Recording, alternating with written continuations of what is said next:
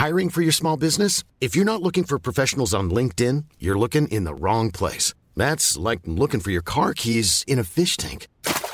LinkedIn helps you hire professionals you can't find anywhere else, even those who aren't actively searching for a new job but might be open to the perfect role. In a given month, over 70% of LinkedIn users don't even visit other leading job sites. So start looking in the right place. With LinkedIn, you can hire professionals like a professional. Post your free job on linkedin.com/people today.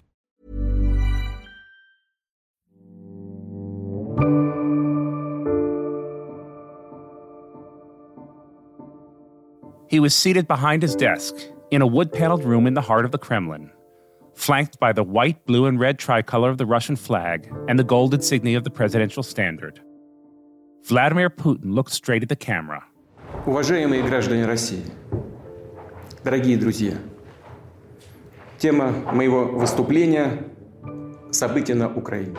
Citizens of Russia, friends, the president said, my address concerns the events in Ukraine. It was February 21st of this year.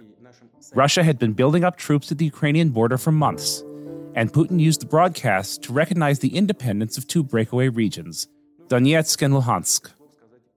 But he also wanted to give Russia a history lesson. Итак, начну с того, что современная Украина целиком и полностью была создана Россией. Ukraine, he claimed, was entirely created by the Bolsheviks. In his eyes, this was a great mistake.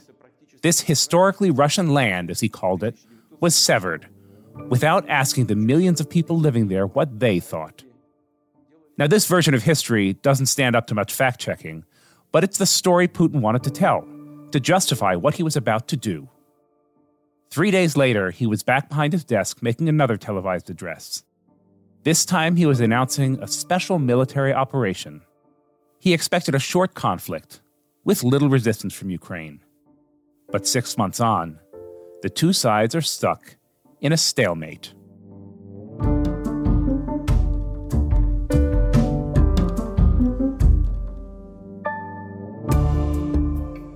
This is The Economist Asks. I'm John Fassman, in for Anne McElvoy, and this week we're asking, can Russia's history explain the Ukraine crisis? My guest is the historian and best-selling author Orlando Figes. He spent his life studying Russian and European history.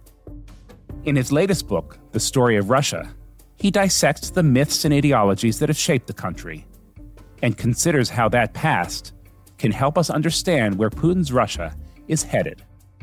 Orlando Figes, welcome to The Economist Asks. Thank you, John. It's a pleasure to be here. Let's start by going back to 6 months ago when the invasion of Ukraine began. I wonder if you can remember your reaction then, especially given your understanding of Russia's history and of Putin himself and of how he got to that point. Were you surprised that he actually invaded, or did you think it was inevitable? No, I was shocked, disgusted, dismayed. It took a while to come to terms with what had happened, really, although I guess for some years the tensions with NATO had been building and the rhetoric coming from the Kremlin had suggested that there was a conflict brewing. But never did I think that he would launch a full-scale invasion in the way he did. I thought it much more likely that he would carry out maybe another incursion into eastern Ukraine and then use that pressure for diplomacy, I suppose. That is much more in the pattern of Russian practice. It struck me as a sort of very reckless gamble to launch a full-scale invasion at that point. I'm going to get back to the conflict in Ukraine and the question of NATO expansion later in the interview, but I want to set it up by understanding how Russia's history made it what it is today. And this, of course, is the subject of your terrific new book, The Story of Russia. Can you briefly give a sort of potted version of the story of Russia's history that Vladimir Putin tells and explain how it differs from how we in the West understand Russia's history? Yes, very much so. And that's actually the inspiration for writing The Story of Russia that I felt since 2014, a growing disconnect between the way the West understands Russian history and the way the Russians have been encouraged to understand it, particularly those parts that interface with the West, like the Cold War, for example. The key to this probably is the essay written by Putin in July 2021 on the relations between Russians and Ukrainians, in which essentially he argues that Russia and Ukraine are the same nation, they are the same people, that whenever the Little Russians, as the Ukrainians are called in this imperial discourse, try to break away from their great Russian big brothers, they fall into the hands of hostile Western powers trying to turn Ukrainian nationalism into an anti-Russia, into a sort of Trojan horse that Western powers have used to undermine Russia. And the other thing in that essay, which is so different from the way we would see Ukrainian history, I think, is to argue that Ukraine never had any statehood that was worthy of the name.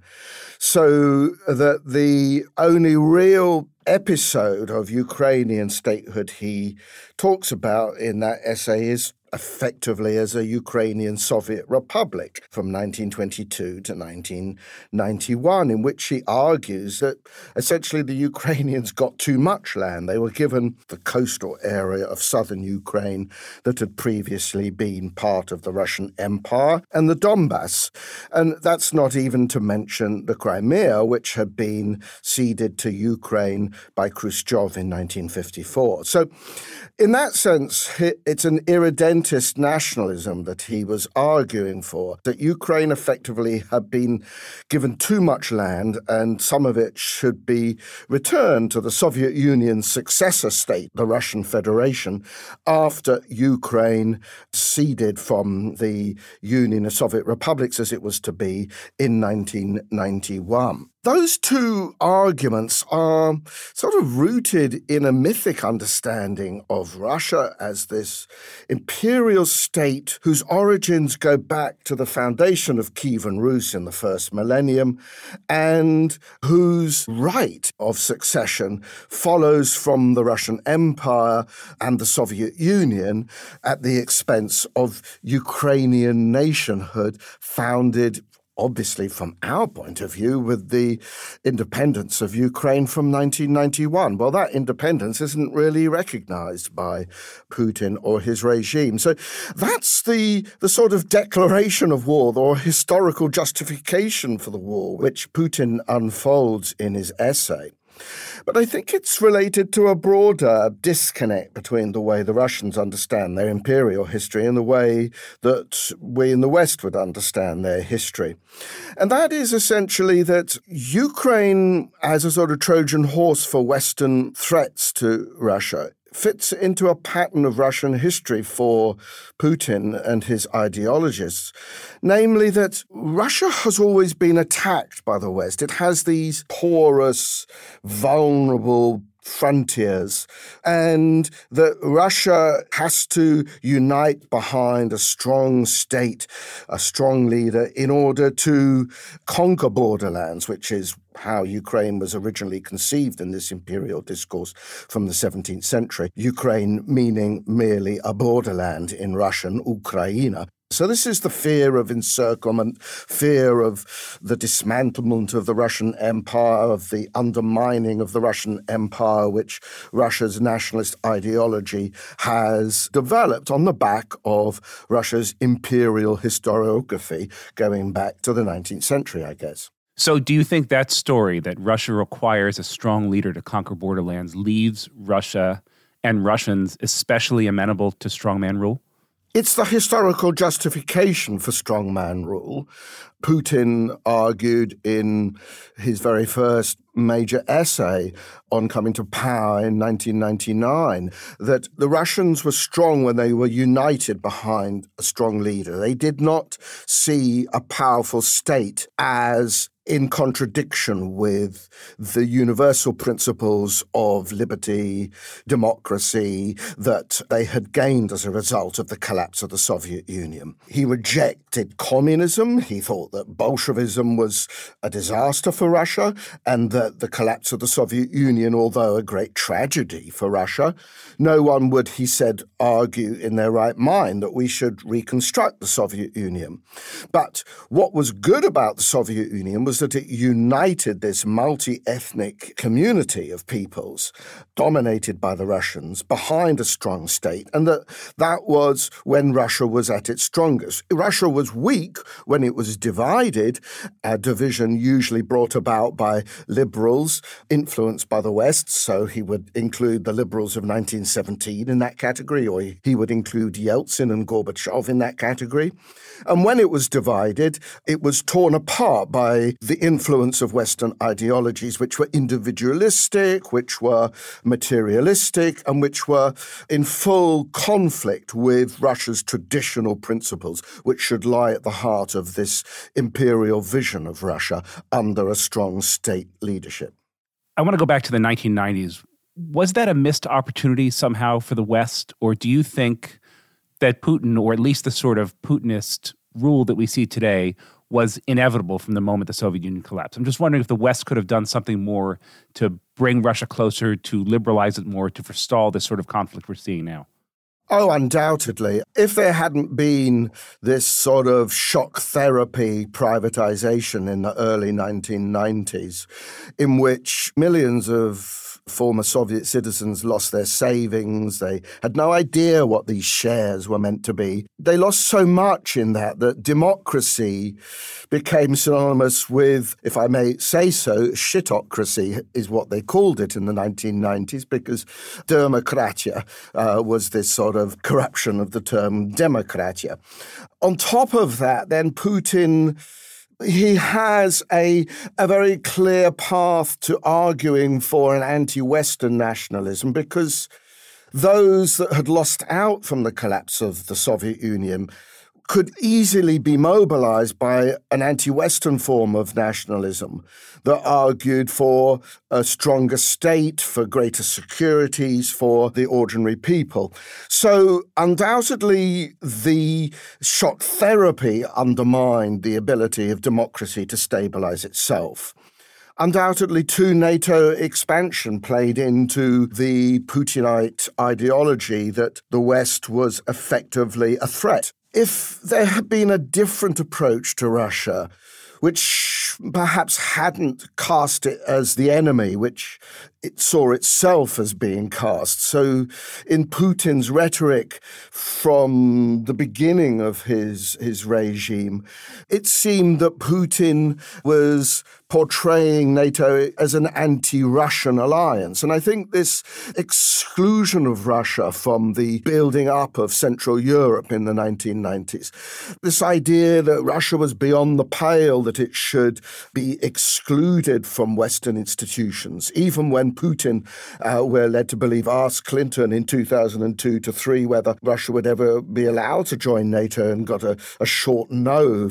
All of this only fed this sense of resentment against the West, this sense that they were treated as inferiors, which Putin was able to develop in the guise of restoring pride, patriotism. So do you think NATO's eastward expansion was a mistake? And a counterfactual, had NATO not expanded eastward, do you think that today the Baltics would be fully independent countries and that the Eastern Bloc countries would be free of Russian political domination?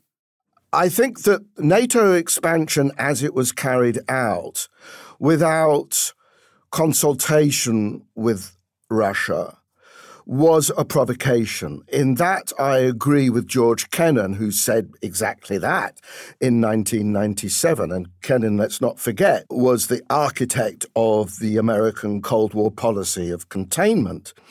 But although it was a provocation, I don't think it can be seen as to blame for Russian aggression since 2008. When they went to war against Georgia, let alone since 2014 when the invasion of Ukraine began. That has to be seen in this imperial ideology that Putin has developed. Let me ask one last question about Russia before moving on. There seem to be two ideas that are slightly in tension here. One is that Russia has sort of always been prone to strongman rule because it needs a strong leader to conquer its borderlands. And second is that Putin is reacting to how NATO expanded. And so I am thinking back on my own time in Russia in the early 2000s when it felt like a period of tremendous possibility that Russia was becoming more free, more open, more democratic. Was that foolish? Was it foolish to think that Russia was going to follow a more democratic path and not revert to being a sort of repressive, centralized strongman state? No, I think there were those possibilities, which is coming back to your previous question, isn't it? I mean, undoubtedly, there were major democratic gains in the 1990s. So it's not as if the Russian people were not able to be guided towards a more open, free, pluralist and democratic society. But that imperial ideology that Putin tapped into after 2000 was always latent in the Russian people because that's how they had been taught to see their history, not just during the Soviet period, but before that in the imperial period. So the historical memory of the Russians lent itself to this strong state, strong leader discourse, the idea that Russia was really an imperial entity and should inherit the imperial mantle of the Soviet Union or the Russian Empire, that it had a right to influence, if not domination, over the Ukrainians, the Belarusians, the Kazakhs, and so on. So that was a latent imperial consciousness in the Russian people, which could have gone another way with the right encouragement, the right government, but which, because of the mistakes of the West, perhaps to some extent, but the weakness of Russian society, more importantly, in the 1990s and 2000s, failed to develop an alternative ideology, which would situate Russia as a nation state at peace with its neighbors. I mean, Yeltsin tried. He attempted to create some new conception of the Russian Federation as a civic nation with lots of national minorities, but which would no longer be this imperial entity that it had been for so long. And the attempt of this Yeltsin project to define Russia by some unifying concept just didn't work. So when he was replaced by Putin, it was very, very easy for that vacuum of ideology to be filled by what I call the debris of Russian history, namely everything from sort of Eurasianism, Slavophilism, Russian nationalism, Russian imperialism, elements of the Soviet discourse, to create a sort of hybrid or mongrel nationalism that defined itself by resentment and hostility towards the West. Could Russia ever have been really a nation state? You mentioned Yeltsin's attempt to turn it into one. And I understand that from his perspective, but would I accept that? Would you accept that if you were Kalmyk, Tuvan, Dagestani, Chechen? I think it's possible to have a nation state based on the notion of civic nationhood, that everyone has equal rights regardless of ethnicity.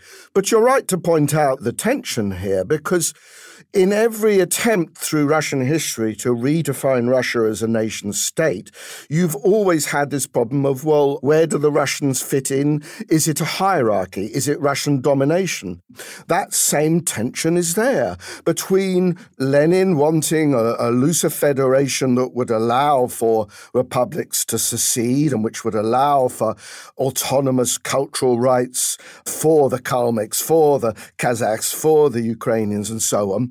And Stalin, a much more centralist architect of the Soviet project, who wanted all of these autonomous areas to be essentially part of the Russian Federation. And Putin clearly sides with Stalin on this, because in that historical essay I mentioned before, he believes that Lenin made a great mistake in allowing the republics to secede. His argument was that they should have been locked into a union with Russia, so that the catastrophe, as he put it, of 1991 would never have happened. In other words, his conception of Russia as a nation is entirely imperial again. Related to that is the Eurasianist theory of history that you mentioned in your book, which argues, in essence, that Russian culture stems from the intermingling of European, Mongolian, Byzantine influences, and as such has a unique imperial destiny that lies in both continents but of neither. To what extent do you think that theory is essentially a retrofitted or advanced justification for conquests? And to what extent do people in power genuinely believe it? I think the Eurasianist idea has surfaced in Russian statecraft and ideology at those moments when Russia has felt itself most rejected by the West. So originally it was a philosophy developed by émigré philosophers in the 1920s, whose Eurasianist ideas were built on an idea of betrayal by the West. They felt that the West had abandoned them to the Bolsheviks. So in emigration, they developed this idea, well, if we can't be part of the West, if the West won't save us, we will have to reconstruct an empire in Eurasia in which we are the dominant power because we are the most European of the Asian civilizations. We are the true bearers of orthodoxy. That was a part of Slavophile philosophy in the 19th century from people like Danilevsky, who I believe is a big influence on Putin's anti-Western nationalism, his Eurasianism. Because what Danilevsky and the Slavophiles did, and then it became a part of Eurasianist thinking, was that Russia should no longer measure itself by the West. The West was hostile to Russia. Russia should measure itself by its own principles. And this is where the Eurasianists became so influential, particularly on those thinkers like Alexander Dugin in the 1990s and 2000s, who was to proselytize and popularize Eurasianist ideas in Russia and to have a big influence on Kremlin ideologists in the build-up to this war. Because what people like Dugin and the Eurasianists were arguing is that Russia should no longer heed any Western principles. It should take confidence from its own ideology. And that meant that authoritarianism, it meant that the idea of empire to advance the interests of Russia's Christianity should be pursued in the most aggressive manner possible, regardless of universal principles established by the West, which are in fact no more, in their view, than double standards. They are no more than the pretext used by the West to establish the hegemony of Western liberalism. So these ideas are more than a post facto justification for empire and aggression. They are at the root of an imperial ideology which is, I'm afraid, here to stay in Russia and which justifies a swiveling of Russia away now from Europe towards the East. At the moment, the brunt of this ideology is being borne by Ukraine and Ukrainians. I wonder if we can talk about Ukraine for a moment. What role do you think this war, Putin's invasion of Ukraine, will play in shaping Ukraine's understanding of itself, its future versions of history and myth that it tells itself? Well, the irony here is that Putin went to war on the historical justification that Ukraine is not a nation, does not have the basis of nationhood or statehood within it. And yet, by attacking it, he's made it much more united as a nation than it ever was. It's certainly true that after 1991, there were massive divisions within Ukraine. It is a complex, multi-ethnic society, but boy, has it come together as a result of this full-scale invasion in the last 6 months.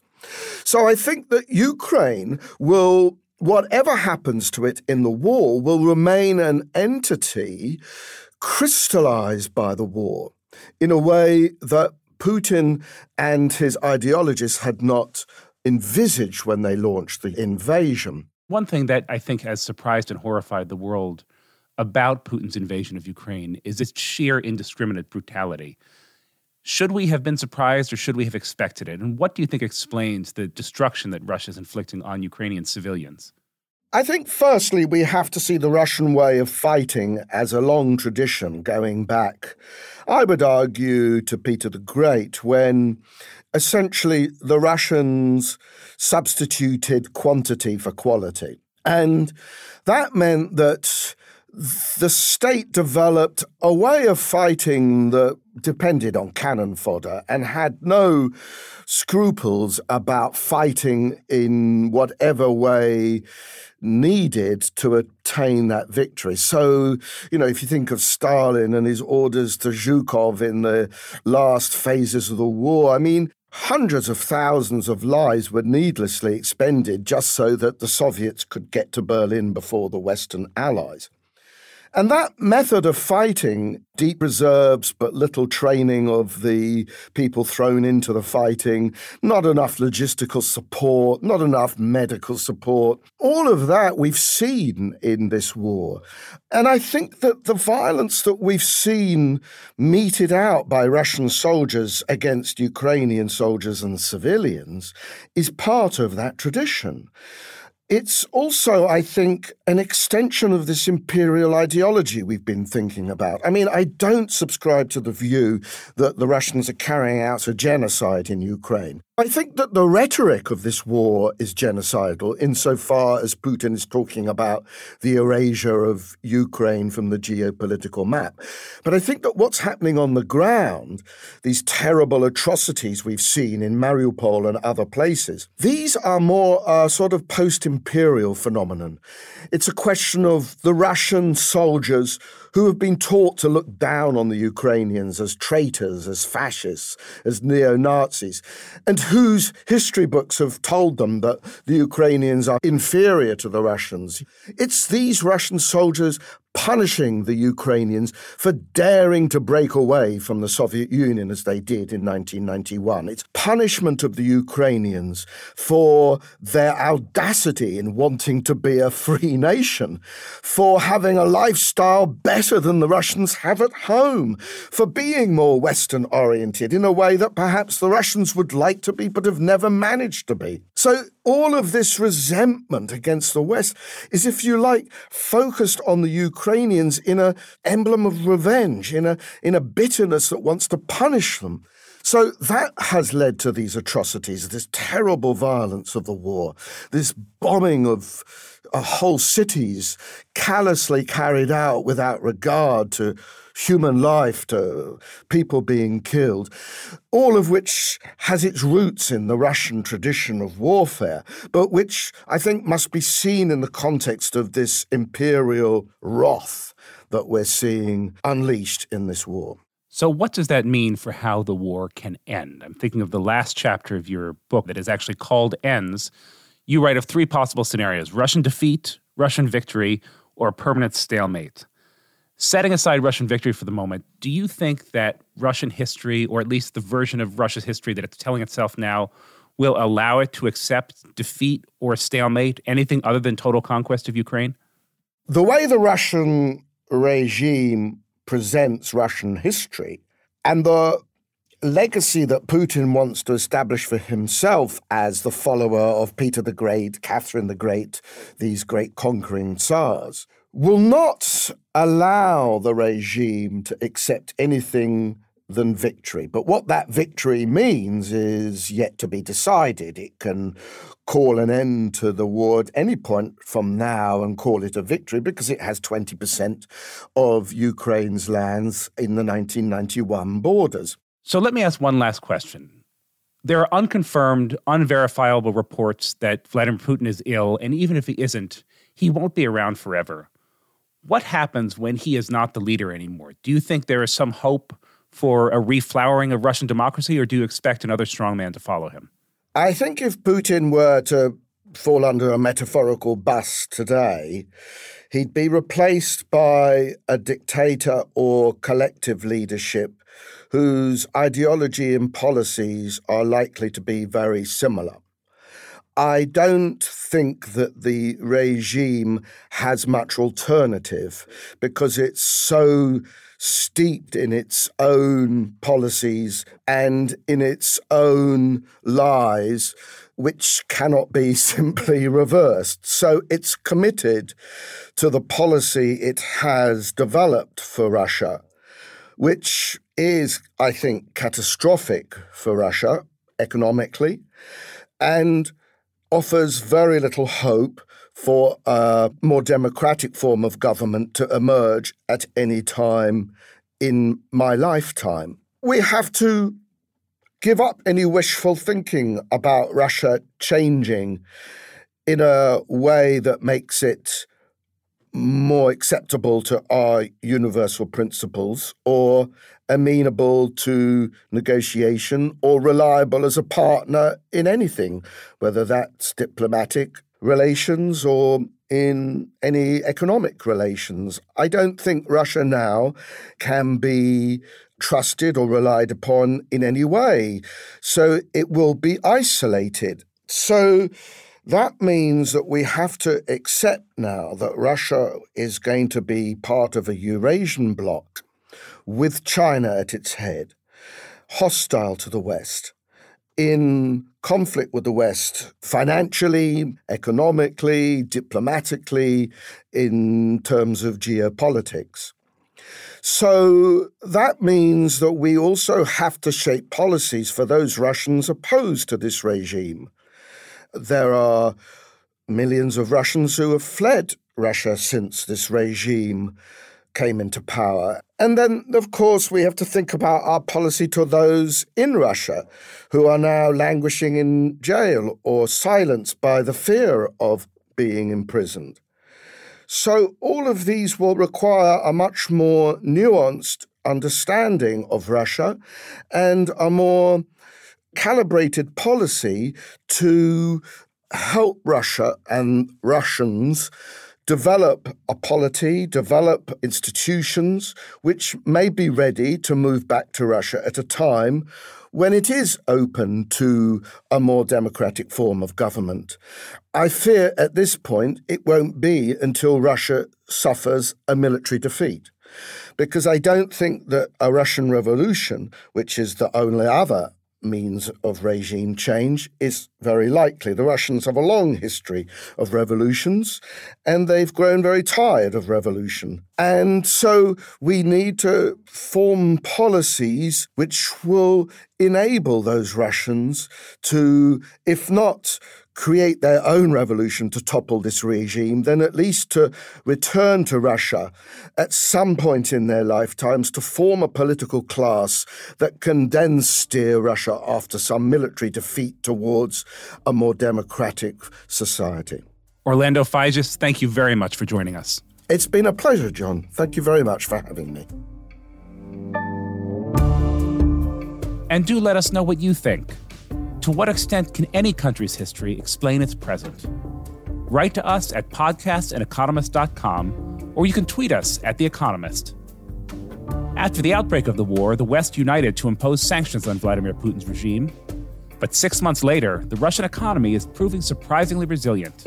This week, The Economist investigates the true state of Russia's finances. You can read that on our website, and you can listen to our sister podcast, Money Talks, too. This week, the team explores whether the West is losing the sanctions war. Find that episode wherever you get your podcasts. And for access to all of our journalism, become a subscriber. We offer a special introductory deal just for our podcast listeners. Visit economist.com/podcast offer. The link is in the show notes. My producers are Alicia Burrell and Harriet Noble. The executive producer is Hannah Marino. I'm John Fastman. And in New York, this is The Economist.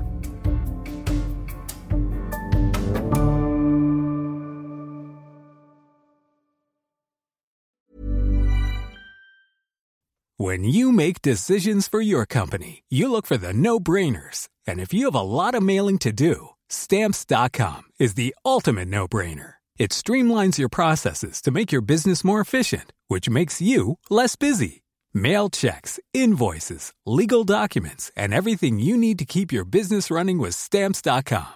Seamlessly connect with every major marketplace and shopping cart. Schedule package pickups and see your cheapest and fastest shipping options from different carriers, with rates up to 89% off USPS and UPS rates. And with the Stamps.com mobile app, you can take care of mailing and shipping wherever you are. Make the same no-brainer decision as over 1 million other businesses with Stamps.com. Sign up with code PROGRAM for a 4-week trial, plus free postage and a free digital scale. No long-term commitments or contracts.